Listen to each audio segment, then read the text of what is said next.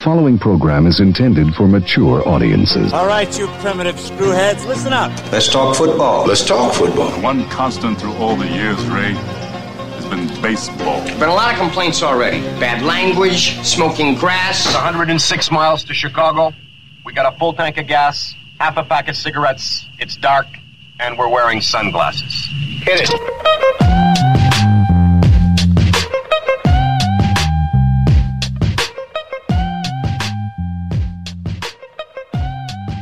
Back in 2020 with some more intentional foul.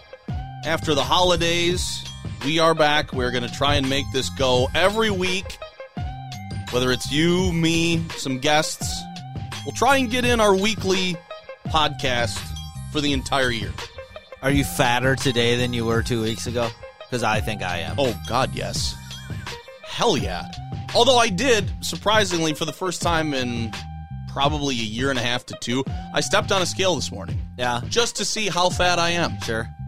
I was not as disgusted with myself as I expected to be. It's good. So I promptly ate some chocolate. Yeah.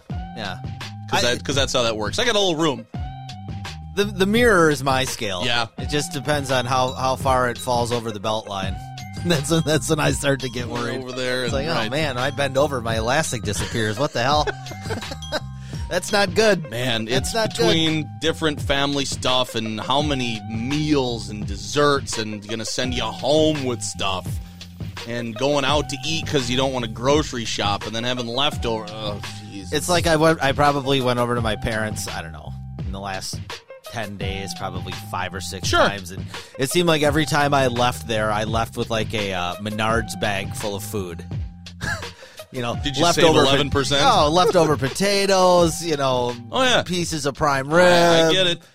Cookies, yep. all this stuff. Well, and that sucks because, we get stockings from Santa Claus at our house. Mm-hmm. We get stockings from Santa Claus at the in-laws. We get stockings from Santa Claus at my parents'. Mm-hmm. What are they normally filled with? Candy. Yeah. Didn't we just deal with that 2 months ago? Right. And it's not even gone. Just keeping all the dentists in business. It's like I want to take all this stuff, and I don't think my wife would argue with me. You want to take a lot of this leftover stuff, and the kids probably won't even notice. Right. And just take it to work. Right. And just dump it on the counter and say, here you go. Have at it. Yeah. Because people at work love getting food. I'm ready to move on to 2020, and I'm glad the holidays are over and start fresh and make resolutions that I won't keep. Drink some water. Let's just get back into the swing of things and talk a little sports. Yes, let's do that because we are into the NFL playoffs. The Vikings are playing wild card weekend. They were locked into the 6th seed last week. They rested a bunch of guys. My wife's really excited for the game. I think they're going to get crushed by New Orleans. Personally, I haven't seen any lines when anything is opened at. Well, have they announced what's up with Dalvin Cook? Is he playing? He's playing. Yeah, but he's probably less than 100%, I'm guessing. He says he's good to go. They rested him for 2 weeks, and now it's going to be basically 3 weeks by the time that they get to the game. Yeah. So, and he said he could have played, but since they were locked in, there was no purpose in coming back. Right. And Boone did pretty good in his stead, but it's not Dalvin Cook. No. It's just not. So, and I think another big key component, guy that did not practice yesterday was Hendricks, the linebacker, and he kind of is one of the glue pieces that he got hurt in the Packer game, right? Yeah, that holds that defense together. So I'd be curious whether he can go against New Orleans. But until Kirk Cousins wins a game that matters, I'm not worrying about the Vikings. Put this game on a Monday night, and then you're guaranteed Saints victory. Basically, that's how that works with him. Right, exactly. The Bears season. Do you have a wrap up? Do you have some feelings? They fired 4 of their coaches, and then they hired somebody yesterday on New Year's Day, which was a little odd. A lot of NFL business done on New Year's Day for coaching. Get a life. I thought that was weird. Get a life, really. You guys just wait a day. Yeah, you can't. So, players have practice off. Yeah. You're fine. Yeah. Just wait. Yeah, I don't really have any thoughts that I haven't shared the last 16 weeks. Right. This is just... I see they've committed to Trubisky for 2020. Yeah, and I saw people laughing at that or Bear fans that were upset with that. To me, it makes 100% total sense. I mean, these guys don't want to have to answer that question for the next 4 months leading into the draft. Better get it out of the way. And they don't want to have to answer it all summer. The fact that they didn't talk about extending him, that's what I wanted to hear. I 100% believe that Trubisky was going to be their number one guy going into next season, and he's now playing for a contract. Now you have to put up or shut up.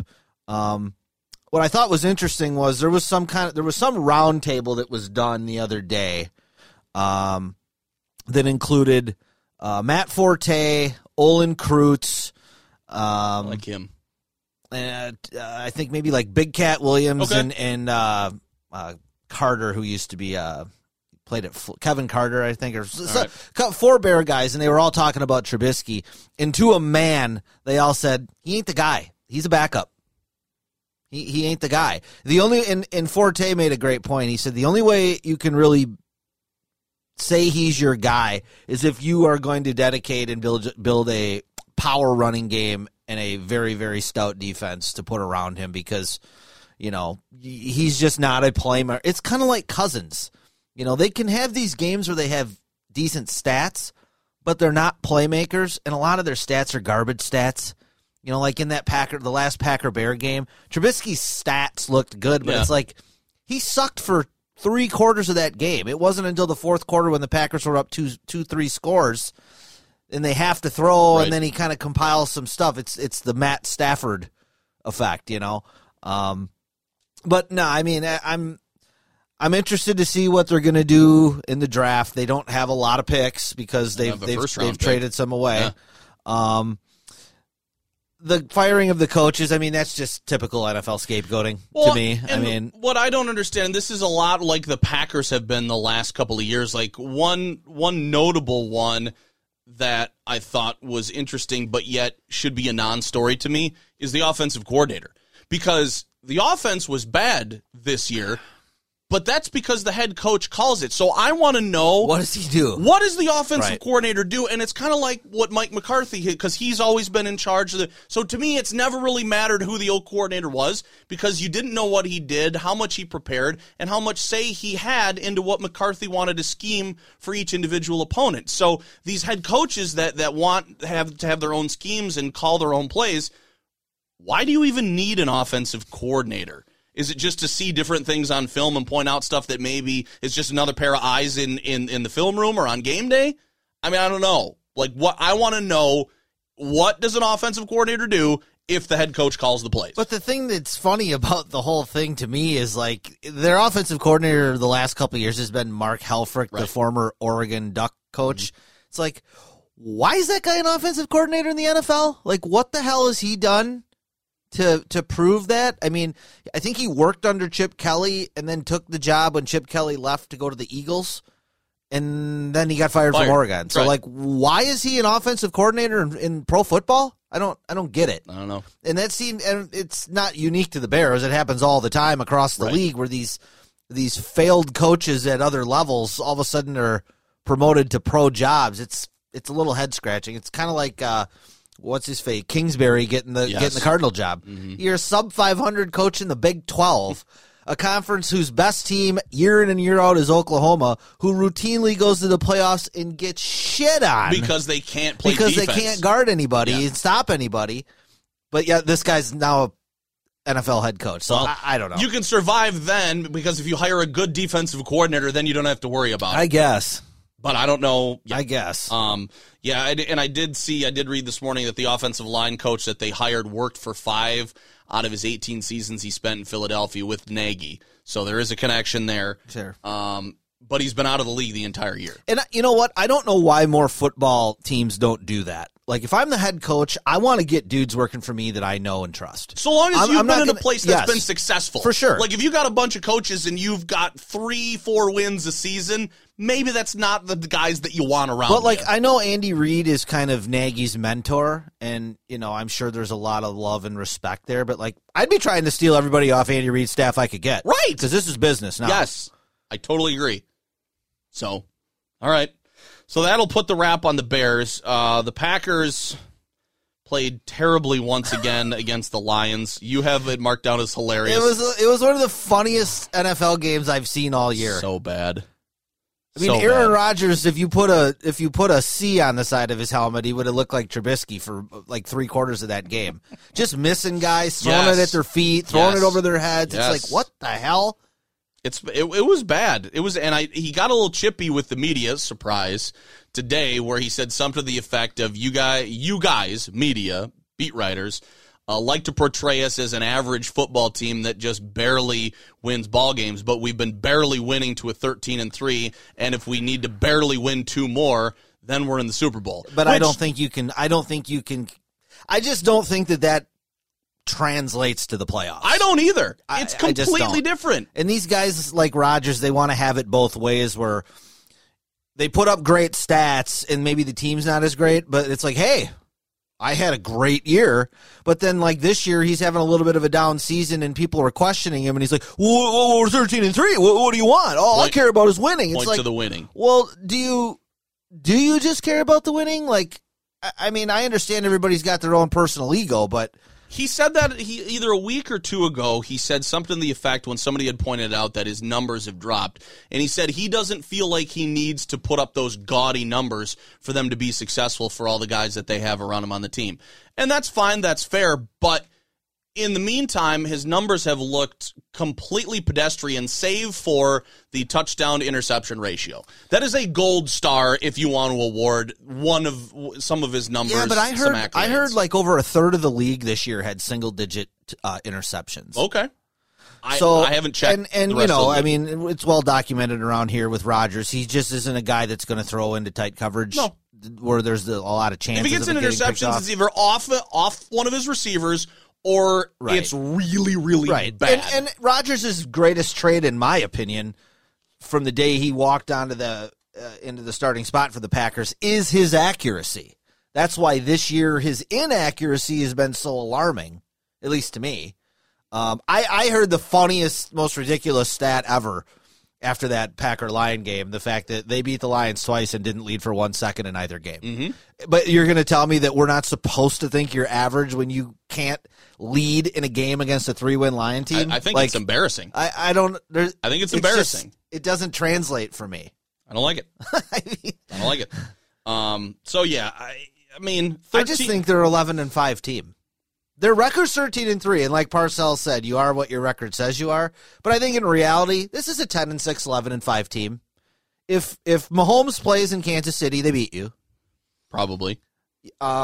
You snuck out the first Viking game. You've snuck out both of these games. Both Detroit games. I don't know. I just think that, yeah, they're 13-3. They could very easily be 10-6, 11-5, and I don't think it would change my opinion of them. I think when and if they get absolutely annihilated in the playoffs, which is a possibility. I don't think they're going to get annihilated. But it's a possibility, especially sure. if they go on the road to San Francisco again. I don't know whether there's going to be a repeat of that if they make it to the NFC Championship, but New Orleans is not exactly going to come in, and I'm counting on them to beat the Vikings and going up to Green Bay.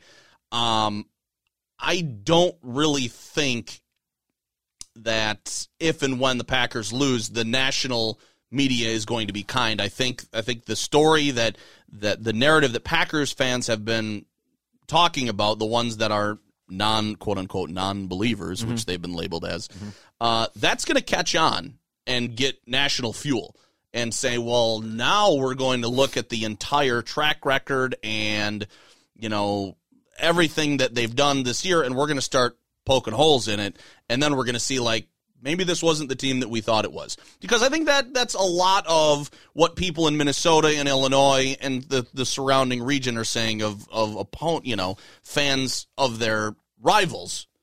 But I don't think the national media has really adopted a lot of that necessarily. I think they just look at the record and they just look at Aaron Rodgers. They say, oh, he must be having a great year because they're 13-3 and LaFleur's a good coach. Well, there's been a couple in the national media that have done it, but they get dismissed because Packer fans just call them haters. I mean, Cowherd's been banging that drum all year that this team is...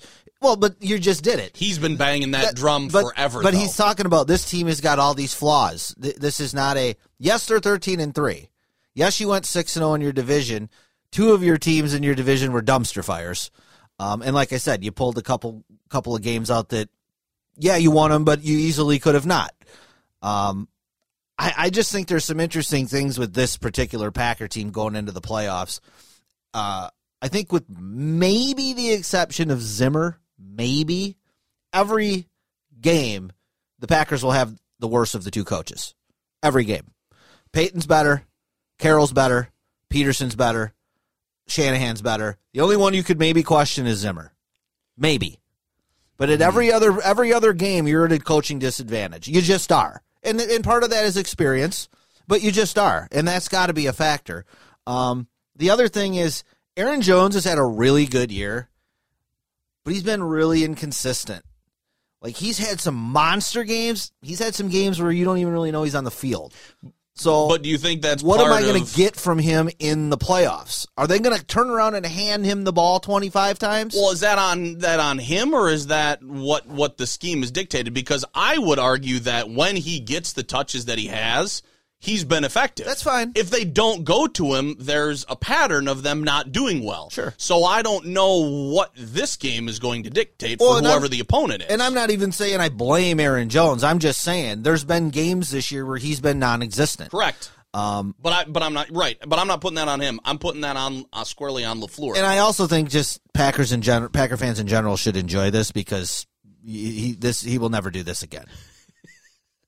He's not going to score 20 touchdowns again. No. It's not going to happen. It's not going to happen. It doesn't look at the history of the league. I know, but I guess I'm seeing if you're calling it this, and this is a reality that Aaron Rodgers is regressing, they're not going to start depending on him a whole lot, and they're going to count on Aaron Jones and Jamal Williams and whoever to burden a little bit more heavy load. So I'm not willing to really dismiss this one season as an aberration and say we're never going to see this again, because if this is the trend, you might have Rodgers going down and Jones going up, and the scale might tip a little bit in Jones's favor. Defenses now will have an entire offseason to adjust. For sure. And as he gets going more and has more touches, he will actually lose playing time because he will start getting more banged up. Well, and they will start having to split more carries with Williams. He's not Eddie George in his 12th season. But he's also not a very big dude. Well, that's true too. So, you keep throwing those swing passes and linebackers are teeing off on him at full speed.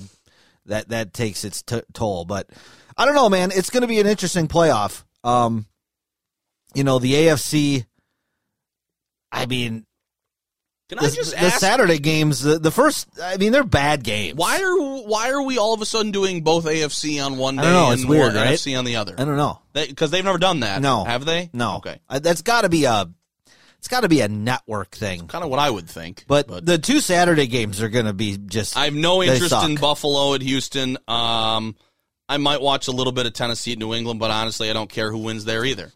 I've been hearing all this stuff about how, the Patriots are ripe for the pick and the dynasty's about to end. Tennessee's hot.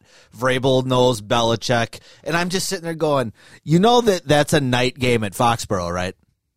I think that's probably what they want people saying. It's a night game at Foxborough. They don't lose night games at Foxborough in the playoffs. Sorry. That's probably what they want people saying. Like, hey, you can go ahead. Talk all you want about this. Yeah. That's fine.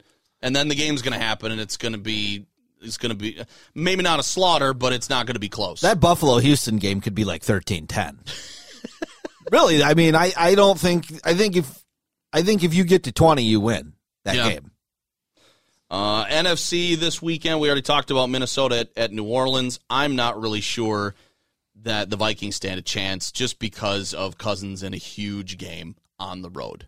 Mm-hmm. I just don't think so. Yeah, the only advantage for them is it's in a dome, which Indoors, it's better right? than playing outside freezing or something, but I don't know. Yeah, I would be very, very surprised if they went down there and won. Seattle at Philadelphia really is the only interesting game to me in the whole in the 2-day slate.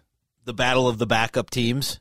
I mean, they both have starting quarterbacks, and basically everybody else on their rosters are hurt. Seattle has no linemen, and they dragged Marshawn Lynch's corpse off the street. You know what? And Philadelphia is playing with their scout team. It's ridiculous how banged up those two teams are. You'd be bad at NFL marketing if you were in the department. Hey, come watch these. Oh, my God. Here's why. That's funny. Well, and one thing you said about the Packers that I want to just touch on briefly. I don't think that they have a chance of getting blown out. Okay. I think that their second game or their first game is probably going to be against the Saints at home. I mean, unless the weather is like today, it's probably going to be cold. You could get some snow or some bad rain. I don't know that New Orleans is going to score a bunch of points to blow you out. I think the worst thing I think San Francisco, the one team they do not want to see is Green Bay. Really? Yeah. I don't think you want to see them again because they were so bad the first time you played them. I think they'll make adjustments. And I think in a one-game scenario, what the hell is Jimmy Garoppolo won? What big Nothing. games has that guy played in? Nothing. I mean, granted, maybe he's like Tom Brady and he'll just, the first time he's in the playoffs, he just wins a Super Bowl. I doubt it. Usually those guys got to kind of take their lumps. I don't know, man. I think that's a bad matchup for the Niners. Rodgers being back out home, trying to get to the Super Bowl. It's kind of poetic. Seattle and Green Bay would be kind of fun in the conference championship game. I'd be fine with that, only considering it'd be in Green Bay. Yeah, that'd be kind of fun. Just because that's kind of been that's really been the NFC rivalry of the decade. Yep. No, you're right. You know, and that would be a fresh chapter. And I'm not sure I would like that because there's just I think Russell Wilson's just a guy that pulls things out of his ass, and that's what I'm saying. Seattle, I think a lot of Packers fans would be scared to death if all of a sudden you have the Seahawks, whether you're playing them at home or not. Mm-hmm. I think they would be scared to death because then it just drudges up it's like past feelings. It's 16-12. Yes. With 3 minutes left in the game, and Seattle has the ball. I mean, the way Packer fans feel about Russell Wilson is kind of the way Bear fans feel about Rodgers, where it's like, okay, here we go. We're winning with 2.5 minutes to go, and he's going to run it down and throw some bullshit to Randall Cobb, and he's going to run 65 yards, and everybody's going to blow Rodgers and say, oh, my God, he's so great. That's kind of the Russell Wilson thing with the Packers. It's like he's just going to chuck one into the end zone. Ha-ha's not going to cover anybody, and they're going to score a touchdown and go to the freaking Super Bowl. Yeah. And it's like, really? Yep. Yeah. Or a really terrible special teams gaffe. Yes. Which everybody will just pick up their jaw and their tongue from the floor because they can't believe that just happened. When we go on, we're going to talk about another one that I think we need to talk about, all-timers that we can think of. For sure. Because it's up there. I'm fine with that. It's up all right. there. So that's the NFL talk. You got something on the 2003 draft class? And we've talked about these guys a little bit before. The 2003 draft class of Eli Manning, Phil Rivers, and Ben Roethlisberger. Sounds like Eli's done. Yes. He came out and said being a backup was not fun. I don't want to do that. And nobody's going to give him a starting job. position unless it's a team that drafts a quarterback in the first round and they're just like, we don't want to start him week one, come in and play a little bit, but didn't sound like he was too keen on that. And Phil Rivers, it sounds like he's probably done with the Chargers. Yes. I don't know, maybe somebody gives him a chance, but, man, he was really pretty bad this year. Mm-hmm. I mean, he got old very quickly. A lot of picks. A lot of late-game sloppy numbers that didn't mean anything. I mean, that team was a mess all year, but and I actually was I'm doing a thing. I'm trying to do something for records and good teams in this decade and bad teams in this decade, and as I was looking through the Chargers, his record's not good in the 2010s. Yeah. It's below 500. Yeah, that's why I can't really jump on the Hall. I mean, we had this conversation in a previous podcast. That's why I really can't jump on the Hall of Fame. They've had a couple of really good teams that didn't probably go as far as they should have. But a lot. I think he had 4 or 5 9-7 seasons. Some 5-win, 4-win. Mm-hmm. So and then they get to the playoffs and they lose. Yeah. That's just how it works. Been. So, yep. and then they can't. But these guys, moral of my story is they're getting old. And Roethlisberger, man, I mean, obviously the Steelers still need him based on their situation. But, I mean, shit, he's 37, and you got to start planning. That guy, he's got the body of a 60-year-old. If you haven't started planning for post-Big Ben, I mean, you need to start doing that yesterday. Well, in this year, with the Packers a couple of years ago, I mean, this has got to be an eye-opening red flag. What do we have? Not much. Nothing. No. Nothing. So I don't know. I haven't seen the the draft class, the draft order outside of the top 5 or 6 or whatever. But I would be curious because they're not down there where they're going to be grabbing a quarterback of the future probably. So that's one of those funny things that sometimes franchises screw themselves. It's like, we're the Steelers, we make the playoffs, we're just going to go for it, when in reality they should have been trying to get Joe Burrow. Absolutely. Like, okay, Big Ben's not here. Let's lose. Yeah. Because he's got a limited amount of time left. If we start this guy forever for the rest of the season and we wind up with 1 or 2 wins, we're fine with that for 1 year because we can blame it all on the fact that our franchise quarterback is hurt. Then we can get the future because it shows us that this guy has a shelf life that we need to be prepared for, and now we can go get somebody else. And then you can have the return of Big Ben. He's going to mentor this guy, and all is well. Shit, the Bengals did it this year. They benched Dalton for 10 games, and A.J. Green sat out the whole year with a sprained ankle. But they're still going to fuck that up because they're the Bengals. Probably. That's how that's going to work. All right, college football, the Rose Bowl from yesterday. Man, that was a tough loss. I talked to one of my buddies today, and he said, "Oh, that was a real heartbreaker." I wouldn't classify it as a heartbreaker. No, because the more you saw them turning the ball over, the more you got mad, and the more to me you say, well, they deserve to lose this one. Right. It wasn't like they played great and somebody made a play and beat you at the last second. And you were just crushed. Right. It's like this, and I think what I read on social media last night and this morning is that a lot of people weren't classifying that as a really tough loss. It was just one of those losses where it's like, well, that sucks because you're the better team. Yeah. And you outplayed them. And the mistakes that you made in the game led to it. It wasn't anything really that the other team did other than capitalize on your boneheadedness. Yes. That's pretty much all it was. And for a guy who's been heralded as a top 3, top 5 quarterback, whatever, in entirety of college football, Justin Herbert doesn't look like that yesterday. I agree with you, and I saw a lot of NFL media people really touting him after that game. Why? I saw somebody, I don't remember who it was, somebody said, this game is proof of why this kid is a franchise changer. And I thought, based on what? Because he ran for 3 touchdowns? And he had only run for 1 the whole year until yesterday when he ran for 3. But I just didn't. I didn't see it. No.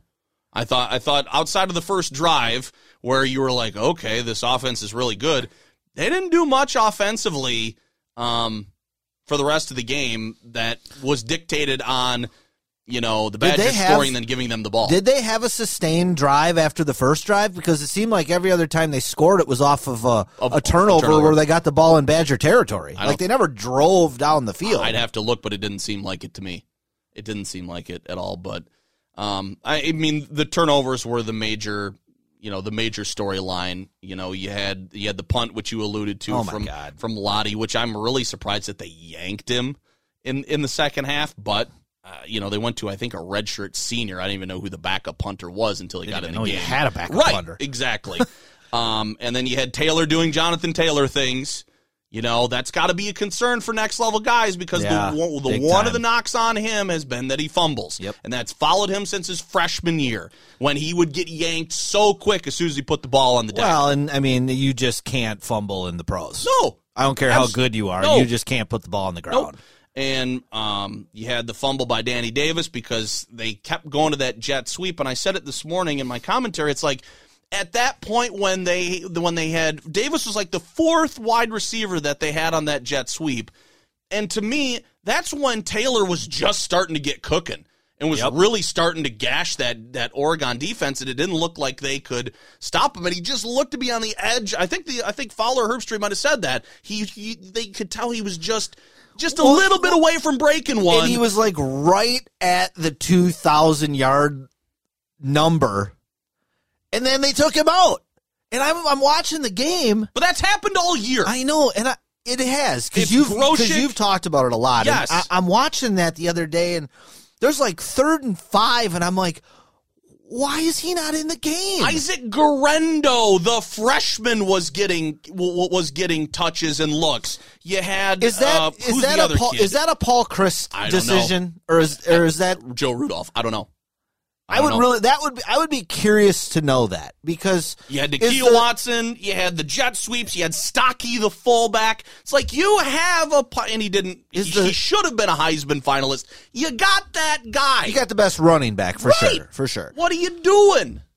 Yeah, I wonder if that's like a conscious effort on the part of the program to maybe limit his touches. If that's what it is, it's been all year. But it's like, you can't do that in the Rose Bowl.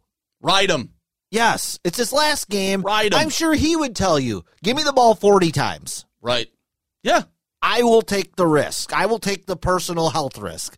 I want to win the Rose Bowl. He's your best player. Yeah. And yet he's getting subbed out for freshmen. You mean are you sure he's the best player? I mean, Cohen's pretty good. I saw some more Badger media people today. Well, that's just what they do. They used to They defended Hornibrook too, though, so I don't put any stock. They're just drinking the Badger Kool-Aid. They started talking about quarterback rating during the middle of the year, and his numbers were good, and even though it didn't, but it's like you're a big guy on this. Is that stats don't tell the whole thing? No. You can look at stats and say that guy's got pretty good numbers. He must have been awesome. You watch the game and you're like, how the hell did he get those numbers? Totally. Because that's how I feel about Jack Coan. Yeah, he might have had a good quarterback rating and he might have thrown a couple touchdowns and not had an interception or whatever. But, I mean, again, there's that downfield passing. We had my parents over yesterday and I was like, and even some people during the game said, I'm ready to see Mertz. Mm-hmm. After he underthrew that bomb where the receiver had 5 or 7 yards on the guy. That's got to be a touchdown. And he underthrew it, and it should have been picked off. Mm-hmm. And it wasn't. And I'm like, can we get somebody? And even somebody said online today, one of my friends, like, this is them talking, I hope I live to see the day where we have a Badger quarterback that can throw the ball downfield effectively. Because it doesn't seem like anybody can. Other than Jim Sorgi, that 1 or 2 years, that's been about it. Somebody who can be mobile, hit some slants, and throw some wheel routes, and that's pretty much it. But don't look for a 40 or 50-yard bomb. Yeah, and it's one of those things with the Badgers, too. Every time they lose a game like this, it comes back to, they need to modernize and they need to do this. I don't think that's the issue. I think the personnel was the problem this year at the quarterback. I mean, it's not like Coan was terrible, but no, with guys like that, it's just like when we talk about Kirk Cousins. If you're Jeff Petrikis or you're one of these Badger reporters and you want to tell me that Coan is good, okay, how did he do against Ohio State? How did he do against Michigan? And how did he do against Oregon? I don't care what he did against Northwestern or Indiana or Purdue. They suck. That's not who you should be worried about beating. No. If you're a top 15 program in the country, you should be worrying about trying to beat Ohio State, not Indiana. So don't tell me, well, he threw for 290 and 3 scores and had 6 incompletions against it. I don't care. I've seen 10 Badger quarterbacks do that. What I haven't seen them do is pick apart Ohio State's NFL caliber safeties. Right. I haven't seen that. I've seen it from other teams. Saw it the other night in the Clemson game. Haven't seen that from the Badgers. Maybe Mertz is that guy. I don't know. But what I do know is high-level recruits do not come to programs like Wisconsin to not play. And if he goes into next year as the backup again and Coan plays most or all of the year, I wouldn't be surprised if Mertz left. Because that's just what guys do now. Yes. It's not like back in the day where you could come in and you're content to sit for 2 years. These guys are like, no. I want to play now and get that shit out of the way so then I can go make money in the pros. Mm-hmm. Like, I'm not trying to be here for 5 years if I'm a top 30 recruit in the country. And also, I want to throw the ball. For sure. I mean, yeah, it's Wisconsin. You got to recognize you're probably going to hand off a lot of the time. But you know what? When we do throw the ball, I want to go downfield. I don't want to throw a screen. I don't want to throw a slant. I don't want to throw an out. I want to go get somebody down the seam. I want to get somebody on a fly pattern down the sideline. Let's go. You don't like those 2-yard outs to Pryor and... I mean, the sad part about it is I'm tired of seeing those with the Packers. I know. I'm tired of seeing those with the Badgers. they're just basically like extended run plays, more That's or what less. they are. Yeah. That you can't get to the edge on it, and the defense cuts you off. Right. That's all it is. So it's like, what did they do on one of their first drives that they really needed? And then they backed up 2 yards because they threw an out, and the guy got tackled 2 yards behind the line of scrimmage. Well, the shame of the whole thing is the Badgers had a chance. They were really, really close to having a really, really special year. Yes. They were really close. I said that this morning. You know, I don't know that this wasn't the best Badger team I've ever seen. No. But they had a chance to have a really, really special year. With the schedule that they were given and the players that they had. If they, again, I mean, we talked about it in a previous podcast. If you don't stub your toe at Illinois, you go into that Big Ten championship game with a shot at getting to the playoffs. Yep. Now, looking at the team and how they did in those big situations, I'm not sure it would have been pretty. Right. But at the same time, if that's what you're aspiring to do, you at least step one is to get there. Right. Prove that you can get there. Yep. That's all and I think that's all anybody wants. And the other shame is Cephas is really good. He is. And he's just kind of wasted. You know, I mean, that catch he made on the sideline that was interference and he actually stepped out of bounds. That wasn't a catch. That was an that was a great play. Yes, it was. I mean, yeah, it technically wasn't a catch, but like that was an NFL receiver play. And it's just unfortunate that he doesn't get an opportunity to make more plays because then it would take so much pressure off of the running back. But that's just not the way they operate. And were you happy, excited when you saw Paul Chryst dropping F-bombs on TV? Did you like that? I mean, you had to be like me and be like, "Holy shit, he's alive!" Right? Because it all of the press conferences and all of the pre-game interviews and post-game interviews, it's basically a robot regurgitating the same message. It's pretty close, man. I mean, that's all all it is. Like, I saw Rinaldi try to talk to him before the game, and he said, "What's the message?" And he just went off on some tangent that didn't even talk about whatever Rinaldi was asking. And I'm like, if I was Rinaldi, but so can you answer the question? like that's what I would follow up as. I mean, I obviously wouldn't, because on a national stage you're not going to look like a dick talking to the coach. But at the same time, you get done with that interview, and I've had some of these as well, where like you leave and you're like, that person didn't really answer any of the questions that I asked them. If you put a sweater on him and he was like 15 years older, he's Ted Thompson. Right. Yes. So, and I'm a Paul Chryst fan. I like the guy. I'm very happy he's the Badger coach. We've seen they can certainly do worse. His players love him. They do. And Herbstreit said something during the game, and I appreciate this. He said, you know, his demeanor, the calm, cool demeanor, like, you take on the personality of that as a team, and I think that is a great thing. I don't think, you know, everybody's got their own style. The screaming and yelling coach, that's kind of outdated. And it also gets old real quick. It does. Then you've got these wonky, goofy guys like Dabo Sweeney and Mike Leach. And it's like, I don't really know that I'd want to play for that. Like, I like the calm, cool, collected. But there's been times during his tenure where it's like, dude, you gotta lose it, man. And he finally did. And you need to kick it up a notch. Yes. Because sometimes everybody just needs to see you get really pissed off. And not only that, I would be curious to see what his pregame speech is. Because are your players... I really appreciate you guys being here. I really appreciate it. I'm so appreciative of the chance to be it's here. Like, do you walk out of the stadium like really into the field of play really fired up? You just walk out like, well, that was a nice math test that we just took. Now we got to go play football. Yeah. Like, I mean, that's your approach. Like, you got to get fired up a little bit. But it's I wish he was more on the football field the way Alvarez is around his grandkid. That was so great. It's highlight of the game for me. Personally, highlight of the game. And I was like, find me this GIF right now. I need it, whatever. And it's just, get out of here, kid. My mom said something to me about that today. She's like, did you see that? I'm like, yeah. I'm like, it was one of those moments where it's like, get the hell out of here. I'm watching the game. Where is your mother? You know, like, back. Yeah, come get your kid. In back. It's the freaking Rose Bowl. Yes. You know, I think it was like, didn't they just throw an interception or something they panned to him? No, they threw an out and out and up to Ferguson, and then they mentioned they showed it to him. Alvarez's Okay, grandkid, okay. and then they showed some graphic, and then they came back right to Barry, and his immediate thing is, get the hell out of here, I'm trying to watch the game. And then his wife jumps in. But you gotta... Grandma, okay, right. You can't bother him Right. during the game. Don't bother Grandpa. Right, exactly. He's having his whiskey and watching football.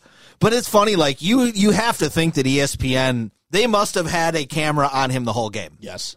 The whole game. Just, okay, camera dude, just sit here. Watch and Barry. Watch Barry Alvarez, and if something good happens, we'll go to him. But it was perfect timing, It was perfect too. timing. It was like Michael and I were talking. It was the neighbor kid in Home Alone who's talking to the van driver while they're trying to get everybody. Do these vans get good gas mileage? Do they have four-wheel drive? And the bus driver goes, look, I told you before, kid, don't bother me. Exactly. That's what it was. It was perfect. So, disappointment, yeah. It was a good season, sure. I mean, you and I were talking last night. You beat your chief rival. You get the axe back, which is important to them. You win the division. You go to the Big Ten title game. You still make the Rose Bowl.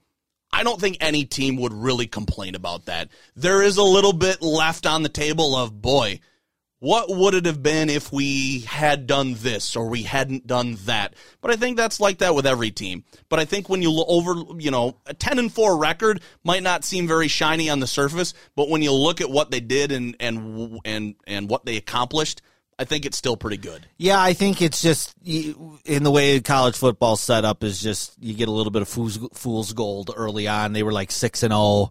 Yeah, you shut out a couple right. of opponents. Well, exactly. But you end up 10-4, and you're like, oh boy, they're only 4-4 down the stretch. That's not very good. Yeah. But, well, and you didn't win as many games as Minnesota. So, and they won their bowl. That's all right. And they beat an SEC team. That was a really good game, actually. It was. That Tyler Johnson's going to be playing on Sundays. It was even more fun to watch Nick Saban run the score up on Harbaugh. That was funny. I appreciated that. That was so funny. much. I'm one of these people who doesn't want the Big Ten to get embarrassed because then the national conversation goes to Big Ten sucks, SEC's awesome, whatever. I didn't have a problem with that. You could beat Harbaugh. You could beat his brains in. Doesn't matter to me. That's completely fine. One more thing about college football. I had this discussion over the holidays with some people. I just think it's a total mistake what the NCAA has done with their bowls. Our entire lives, up until about the last 5 or so years, January 1st was what? It was College Bowl Day. Yes, it was. They had 4 games yesterday. Yeah, I thought there would at least be 6. That's ridiculous. That's ridiculous. Like, they should be a game on at 9 o'clock in the morning, and there should be a game getting over at like 11:30 at night on New Year's Day. Yep. That's not what happened. You should be flicking, like being able to flick back and forth between the Minnesota and Michigan game was fun. Yes, but it was. then that's over, and it's like, okay, well, the Badgers are on. Waiting for the Rose Bowl. Now I got to watch this whole game. Waiting for the Sugar Bowl. And then there's the Sugar Bowl, and it's like, I don't, And then that's it. Yeah. No, because I think on the 29th or the 30th, there were 7 games, I think. Was the Orange Bowl New Year's Eve or the night before New Year's Eve? Was that who was in that? Was that Florida? Yeah.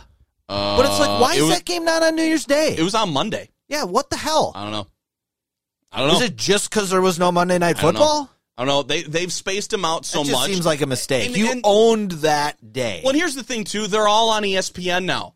Like, you used to get the Rose Bowl on ABC. You used to get some other bowls on CBS. Now there's some games on Fox and some FS1 and CBS Sports Network for some of the shittier ones. Yeah. It's like you have so many networks, but it seems like ESPN wants all of them, and you had 3 of them yesterday all in succession, so there was no overlap. Yeah.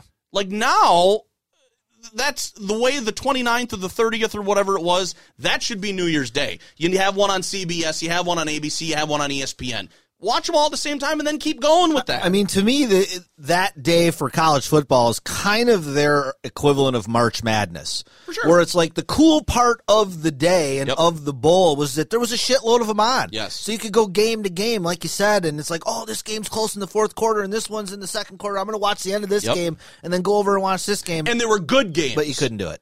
They weren't some of the earlier bowls or anything like that. If you were playing on New Year's... Doesn't like Indiana play still? I think they're playing tonight against Tennessee. Why are they playing after all the good bowls? There's so stupid. There's 5 bowls between there's 2. There was 2 on today. Cincinnati was playing somebody I can't even remember, and then Tennessee and Indiana. And so there's 5 games between now or New Year's Day and the championship in 2 weeks. Do we really need 2 weeks off? No, but I want the lead up of the prestige, least prestigious to the most. Sure. Yes.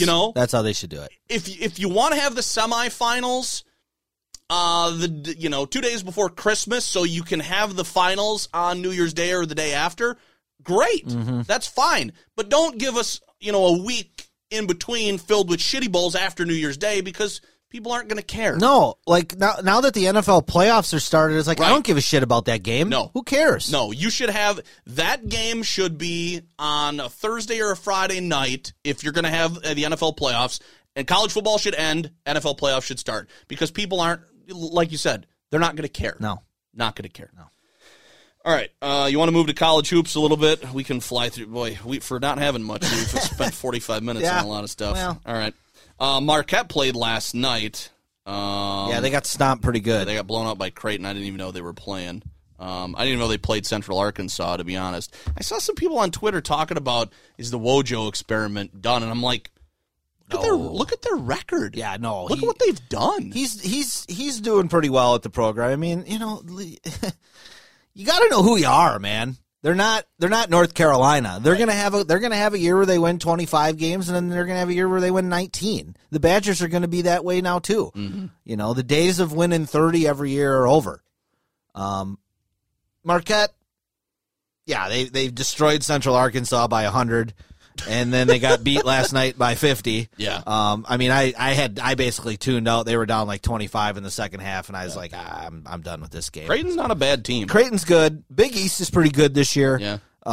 They don't have a great team, but they got a lot of balance. And Marquette plays Villanova on Saturday at home. Are they still good? Yeah. I think they're 10 or 11 and 2. Okay. All right. So that'll be a good game. Probably a loss for Marquette, though. They're probably going to start out the Big East 0-2. That's all right. So we'll see what happens. It's obviously quite early in the conference, and Badgers had a good week. Went down and beat the hell out of Tennessee. That was really surprising. Well, first true road game and 20-point win. I don't mean to poo-poo the Badgers winning the game, but like Tennessee sucks, and they lost their best guy like right before that game. It was their first game without him. They couldn't make a shot. I watched the first half of that game, and it was just brick city from Tennessee. Badgers got hot. Trice played really well. Pritzl shot well. Trice had another good game the other night against Ryder again. Ford hit a bunch of threes too. Yeah. So they're playing better, which is a good sign. It remains to be seen when you get into the league, because you get into those leagues and it turns into a meat grinder. And it starts Friday in a big way in Columbus. They played Indiana and they played Rutgers, so they're 2 games in. But yeah, tomorrow night at Ohio State. I watched them the other day against West Virginia and they got beat. But Ohio State's very good. Obviously, that's why Micah Potter's in Madison. The Potter experiment, I give it an incomplete for sure. I think the best thing that he brings for them is a little bit of depth. It allows Reavers and Ford to get a blow, not have to carry as much of a load, especially Reavers. Had a pretty good game against Tennessee, but then I think the other night against Ryder, he didn't even score. Oh, really? But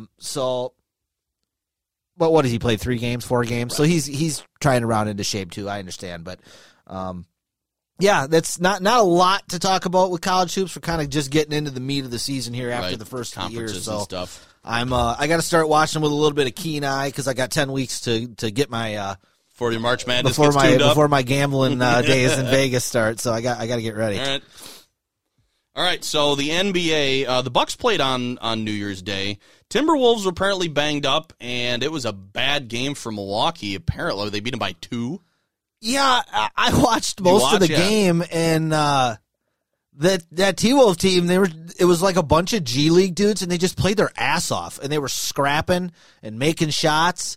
And then rookie Jared Culver dunked on Robin Lopez's head and then told him to get off his dick, and Robin Lopez absolutely lost his mind and chased him down the court. Did you see that? No, I didn't. Yeah. I thought Robin Lopez was going to kill him. He just kept saying, "What the fuck did you say to me? What did you say to me?" And the kid ended up getting a technical. I thought Robin Lopez was going to kill him. It was a hell of a dunk, but you've been in the league for 5 minutes, and this dude's been in the league for a decade. You can't do that. Right. You can't say that to him. He will murder. And not only that, Robin Lopez was like 6 inches taller and probably 70 pounds heavier, he would have. He would destroy that guy. Who was the game against in the last week where Lopez was sitting on the sideline when Giannis went right down the lane? Oh, that was the Bulls game. Threw down an absolutely monster dunk, and Lopez just looked passed like he just. out. Oh Yeah. God! Yeah. I watched that on loop and I didn't not laugh because it was just too funny. I like the Lopez guys. They're good dudes. If as long as they're helping the team, I just keep them around just for comedy's sake. Yeah. They're great. Well, the Bucks have got excellent chemistry on this team, obviously, and Giannis missed a couple of games. They didn't miss a beat. Bledsoe, he's back. Wes Matthews has missed the last couple. He's got a thigh bruise issue, but it doesn't seem like a big deal. The beat goes on. I mean, they've won their last 4 in a row after that loss on Christmas Day to the Sixers. I mean, I said to somebody the other day, if I'd have told you on New Year's Day they were going to have 30 wins, I don't think anybody would have taken that bet. Right now, their schedule really softens up. They beat Atlanta, Orlando, Chicago, and Minnesota. The only one that's a playoff team right now is Orlando, and they're the 8th seed, and they're like 5 games under 500. So they got the Spurs on Saturday, and then they travel turn for a around. swing. Yeah, they turn around and play them again In San Antonio. And the Spurs they're not what good. they were. No, so you should probably win both those games. So it's a good sweet spot to be in, kind of even pad your lead in the East a little more. Philadelphia beats your brains in and then turns around and loses like 2 of their next 3. Oh, they did. So yeah, they're already down to they're in the 6th spot right now. Wow. So there's kind of a log jam. There's the Bucks, and then 2 through 6 is kind of a log jam. There's only about a 2-game separation. And that'll, we'll talk more about that as the season goes on once that shakes out. But still in a good spot. Giannis and Luka leading the All-Star voting that came out today. Not really surprised on Giannis. Little surprised with Luka that he's ahead of LeBron. Anytime you're ahead of Michael Jordan, LeBron, Kobe, right. that's a little surprising. Yeah, but that'll tell you what the league likes in a young star. And coming up. we're in the era of the flavor of the month as well. And Luka's a very good player, and he's going to be for a long time. But he's he's kind of the hot thing right now. And And frankly, I think there's a lot of people like you and I that are just a little tired of the LeBron James show. So fine with me. All right. I was really surprised to see. We start out the new year with a couple of deaths. The only World Series perfect game, Don Larson passed away. Yep. And then the other big one that I saw last night was David Stern, and I knew you were going to have some thoughts on that. And a lot of stuff came pouring in, and you're the NBA guy really that I talk to when I need a question answered or something like that. But in reading and hearing a lot of stuff and a lot of the talking heads, Stern was basically a savior of the league and got it to prominence by basically coming in and throwing a lasso around the Wild Wild West and say, this is how it's going to be, and you guys are going to walk to the beat of my drum. Here are the guys that are awesome that I'm going to market. We're going to lean on these guys. This is how we're going to act. This is how we're going to conduct ourselves. And things just kind of took off from there. Did I summarize that all kind of in its most simplest form? Yeah. I mean, I have in my notes here. I mean, he is one of the 2 great commissioners in American sports history, along with Pete Rozelle, and they're kind of the same. They came into the league at a time when there was a lot of questions about where's it going. Rozelle, obviously, with the merger between the AFL and NFL, and then the creation of the Super Bowl. And Stern came in as the commissioner in '84, which was Jordan's rookie year. It was the first year that the Magic and Bird played in the finals. Correct. So it was a very big year for the league, and not only Jordan, Barkley, Stockton, a lot of guys came in that year. He had been working in the league as, I think he was the deputy commissioner, and he had worked on legal counsel for the league in the 70s on some free agency lawsuit stuff when that was kind of in its infancy, when the players were trying to get some freedom. So he had been heavily involved in the league for a long time. It was funny, I saw David Aldrich, longtime NBA writer, said something today where he was tough, he was a bully, but he was one of those guys that, like, at the end of the day, he always tried to do what was best for the league. He made some mistakes. There's no question about it, but he did a lot of good things. The league exploded with him as the commissioner. Like you said, the wild, wild west of the NBA, you had early 80s finals games on tape delay. You had a massive cocaine problem in the league. And it wasn't just unique to the NBA, but it was more apparent because, frankly, in basketball, everybody's right on top of you and you're kind of naked out there. So if you're on something, you can kind of tell. Mm-hmm. It was kind of dragging the league down. He put in some new drug policies that kicked some guys out of the league. That really changed things. He always handled controversies pretty well. He's kind of the anti-Goodell in that response or respect. I think just a couple things I thought of off the top of my head. The Sprewell choking PJ Carlesimo, the Malice in the Palace, the big fight there between the Pistons and the Pacers, the Tim Donaghy gambling issue. The league came out of that stuff pretty well unscathed. I mean, there was some initial backlash. You can't have players going in the stands and you can't have a referee that's crooked, obviously. But he was able to weather those storms well, and the league didn't take much of a dip. The two that I can think of that were most recent that were big to me was the Donald Sterling. Well, that was Silver. Oh, it was? That was Silver. Okay. And I actually was listening to Ryan Russillo's podcast, and he had Jack McCallum on, longtime Sports Illustrated writer. And the day that Silver gave the press conference, it was 6 months after he'd become commissioner. Oh, okay. So this was his first big thing. Right.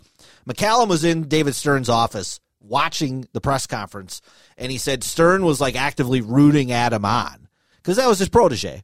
And McCallum wanted to write an article about watching the press conference with Stern and really paint the guy in a good light, and Stern would not let him. He said it was all off the record, and McCallum said, he was pissed off that he didn't get to write the article, but in hindsight, he was kind of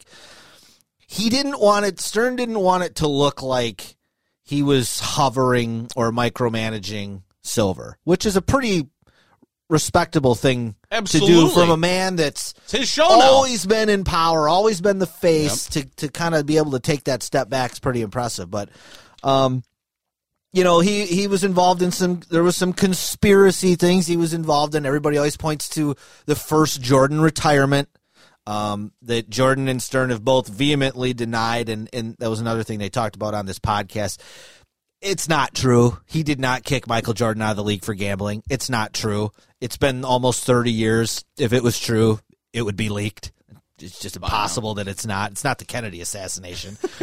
We'd know something. You had the Chris Paul trade about 10 years ago where New Orleans was set to send him to the Lakers, and he vetoed it. And it really changed the league. The Lakers end up getting Pau Gasol, win 2 titles. Chris Paul ends up going to the Clippers. They're supposed to win titles. They win nothing. So, and at the time, the Hornets didn't have an owner. And the league was kind of running the team. Right. So there was some things why are you calling the shots? Ethical, You're right, yes. But again, he kind of was able to navigate out of that. Very instrumental in the Dream Team being created and creating the international buzz of basketball that we've seen in the last 25 plus years. But, just a few mistakes that I thought he made. Oh, one more good thing that he did was the dress code. A lot of people thought it was racist when he implemented that because it was it was the Allen Iverson rule. It was the Allen Iverson and Steve Nash rule because Steve Nash just in general dresses like a hobo. He's just a weird Canadian that just wants to wear sweatpants and torn jeans and shit. He doesn't care. And Iverson would walk in dressed like a dude out of a rap video, and they were kind of trying to clean that up. What that has led to now is this catwalk that all these NBA guys do before the game that they all love, all their fashion stuff. Everybody's in the tunnel watching them walk down off the bus. So that's got to be a win in the Stern column. You got to give him that. But a couple of mistakes that I just thought of. You spoke to, kind of marketing around the stars. It was perfect for the time because you had such big stars in Magic, Bird, and Jordan. I think it's gotten a little bit away from the NBA at this point. I think that when you compare them to the NFL, it's not Tom Brady and the Patriots. It's the Patriots and they have Tom Brady, where it's Giannis and the Bucks. It's, It's not the other way around. And I think that there is some good in that, but I think if for the long-term viability and interest, especially domestically, we're more team than individual. Well, I guess what I notice as just a fair weather fan of the Bucks, when you look at the league and you hear only, a dozen to 20 names, night in and night out of who did what, and then you see there's a little bit of colluding going on where they all want to end up on one team for a few years, and it's like, well, I'm not really sure how I feel about that, because then how much power do they really have as opposed to where they would be going that might serve the league a little bit better. You know what I mean? Yes. So I guess I look at that, and I'm probably then basically agreeing with you on that. It's gotten a little bit too far, because now they've kind of got to rein that in almost a little bit, and I don't know how you do that. Well, and when LeBron James left Cleveland the first time to go to Miami, Stern was very upset. He did not want that to happen in the league. He did not want guys to team up in the way that happened. If it happened organically where a general manager and an owner made some trades, that's one thing. But for the players to get together and decide, he was vehemently against that, which, I don't know if that's right or wrong. The super team was kind of a thing of this decade. I'm not sure the 20s are going to be that way. We'll see. I think that the NBA likes to pat themselves on the back a lot for the international growth of the league, and there are more foreign guys than ever in the league today than there's ever been. They do a lot of stuff in Africa. They do a lot of stuff in China. They're moving into India. But they've kind of done that a little bit at the expense of domestically here. These guys go over and do camps in China. Well, are they doing them in Detroit? I don't think so. No. So that kind of leads into the last point. The worst part, and I'm not even sure it's Stern's fault necessarily, but you watch college football, and like you watch these bowl games that we just got done watching, and you see a guy like Herbert. You now can follow him. You could have followed his college career, and now you can follow him into the pros. Mm-hmm. And Oregon fans will always be a fan of him. It's just like Melvin Gordon when he comes back and stands on the sideline, and all Badger fans love Melvin Gordon. We all love Ron Dayne. You don't really have that in college basketball into the NBA. A lot of college basketball fans hate the NBA. The one and done rule has kind of been a mess. They didn't really do a very good job in the 90s of foreseeing where this was going when they started getting, Garnett and Kobe and McGrady coming in out of high school. They didn't really anticipate how that was going to unfold. And the other thing is, like, one of the biggest days in the NFL season in the NFL calendar is the draft, right?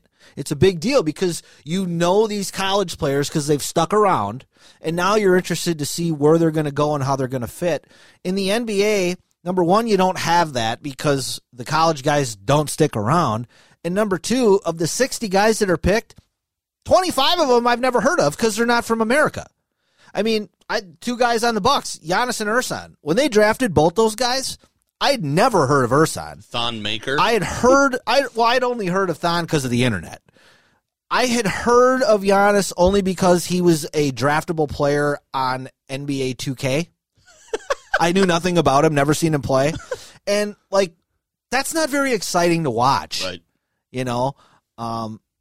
So I don't know. I don't know if that's a detriment of Stern or if that's just kind of the way the league's gone. They just didn't necessarily do a good job in foreseeing those problems. But, a lot of people have said nice things about him. A lot of people have said bad things about him today.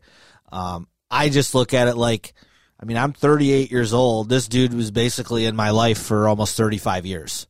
Good or bad, he was there. Every NBA moment that I love, he was there. So, it's always sad when these guys die. I'm not going to cry about it, and certainly don't think anybody's going to be too sad when Goodell goes. But David Stern, I think all in all, pretty stellar career, and yeah, I think he's right up there with Pete Rozelle as probably the greatest commissioners in American sports. So All right, that was very well done. I knew you would have a lot to say. I was kind of curious to get your perspective on that. I mean, I read a little bit today, not knowing a whole lot of the background, but the overall synopsis seemed like that was a very pivotal reign of his for the NBA that really brought things to where it is today. I mean, the fact that in 1980 the Lakers played the Sixers, and Magic Johnson, Kareem Abdul-Jabbar, and Dr. J, 3 of the 10 most recognizable basketball players of all time, you couldn't watch their game live in the finals, the championship. You couldn't watch it. No TV deals. It's crazy. Yep. All right, that is the intentional foul for this week. I got way too much fucking basketball knowledge in my brain. It's just... I didn't even need to go online for this. No, you probably didn't. Probably didn't. That's kind of sad. I don't know. We'll try and be back at it at our normal time. I don't know how quick we can turn around after all that we just talked about. We're probably going to have just a half an hour to wrap about stuff on Monday. A little bit of playoff talk maybe, but that's all right. And we still, we still can talk a little high school. That's true. Yeah, because we're now going to be in the stretch run for our season until get busy the playoffs, here now. So. Thank you for tuning in, downloading, and subscribing. If you haven't, tell your friends, as Drew Olson likes to say. We appreciate you. Yeah, and if any of you guys know any single ladies in 2020 that want to go out with the basketball Rain Man, holler at your boy. Okay, now we're doing blind dates. Perfect. That's the intentional foul for this week. On that note, I'm Josh. I'm Dan. Thank you for listening. We'll talk to you next time. Go Bucks.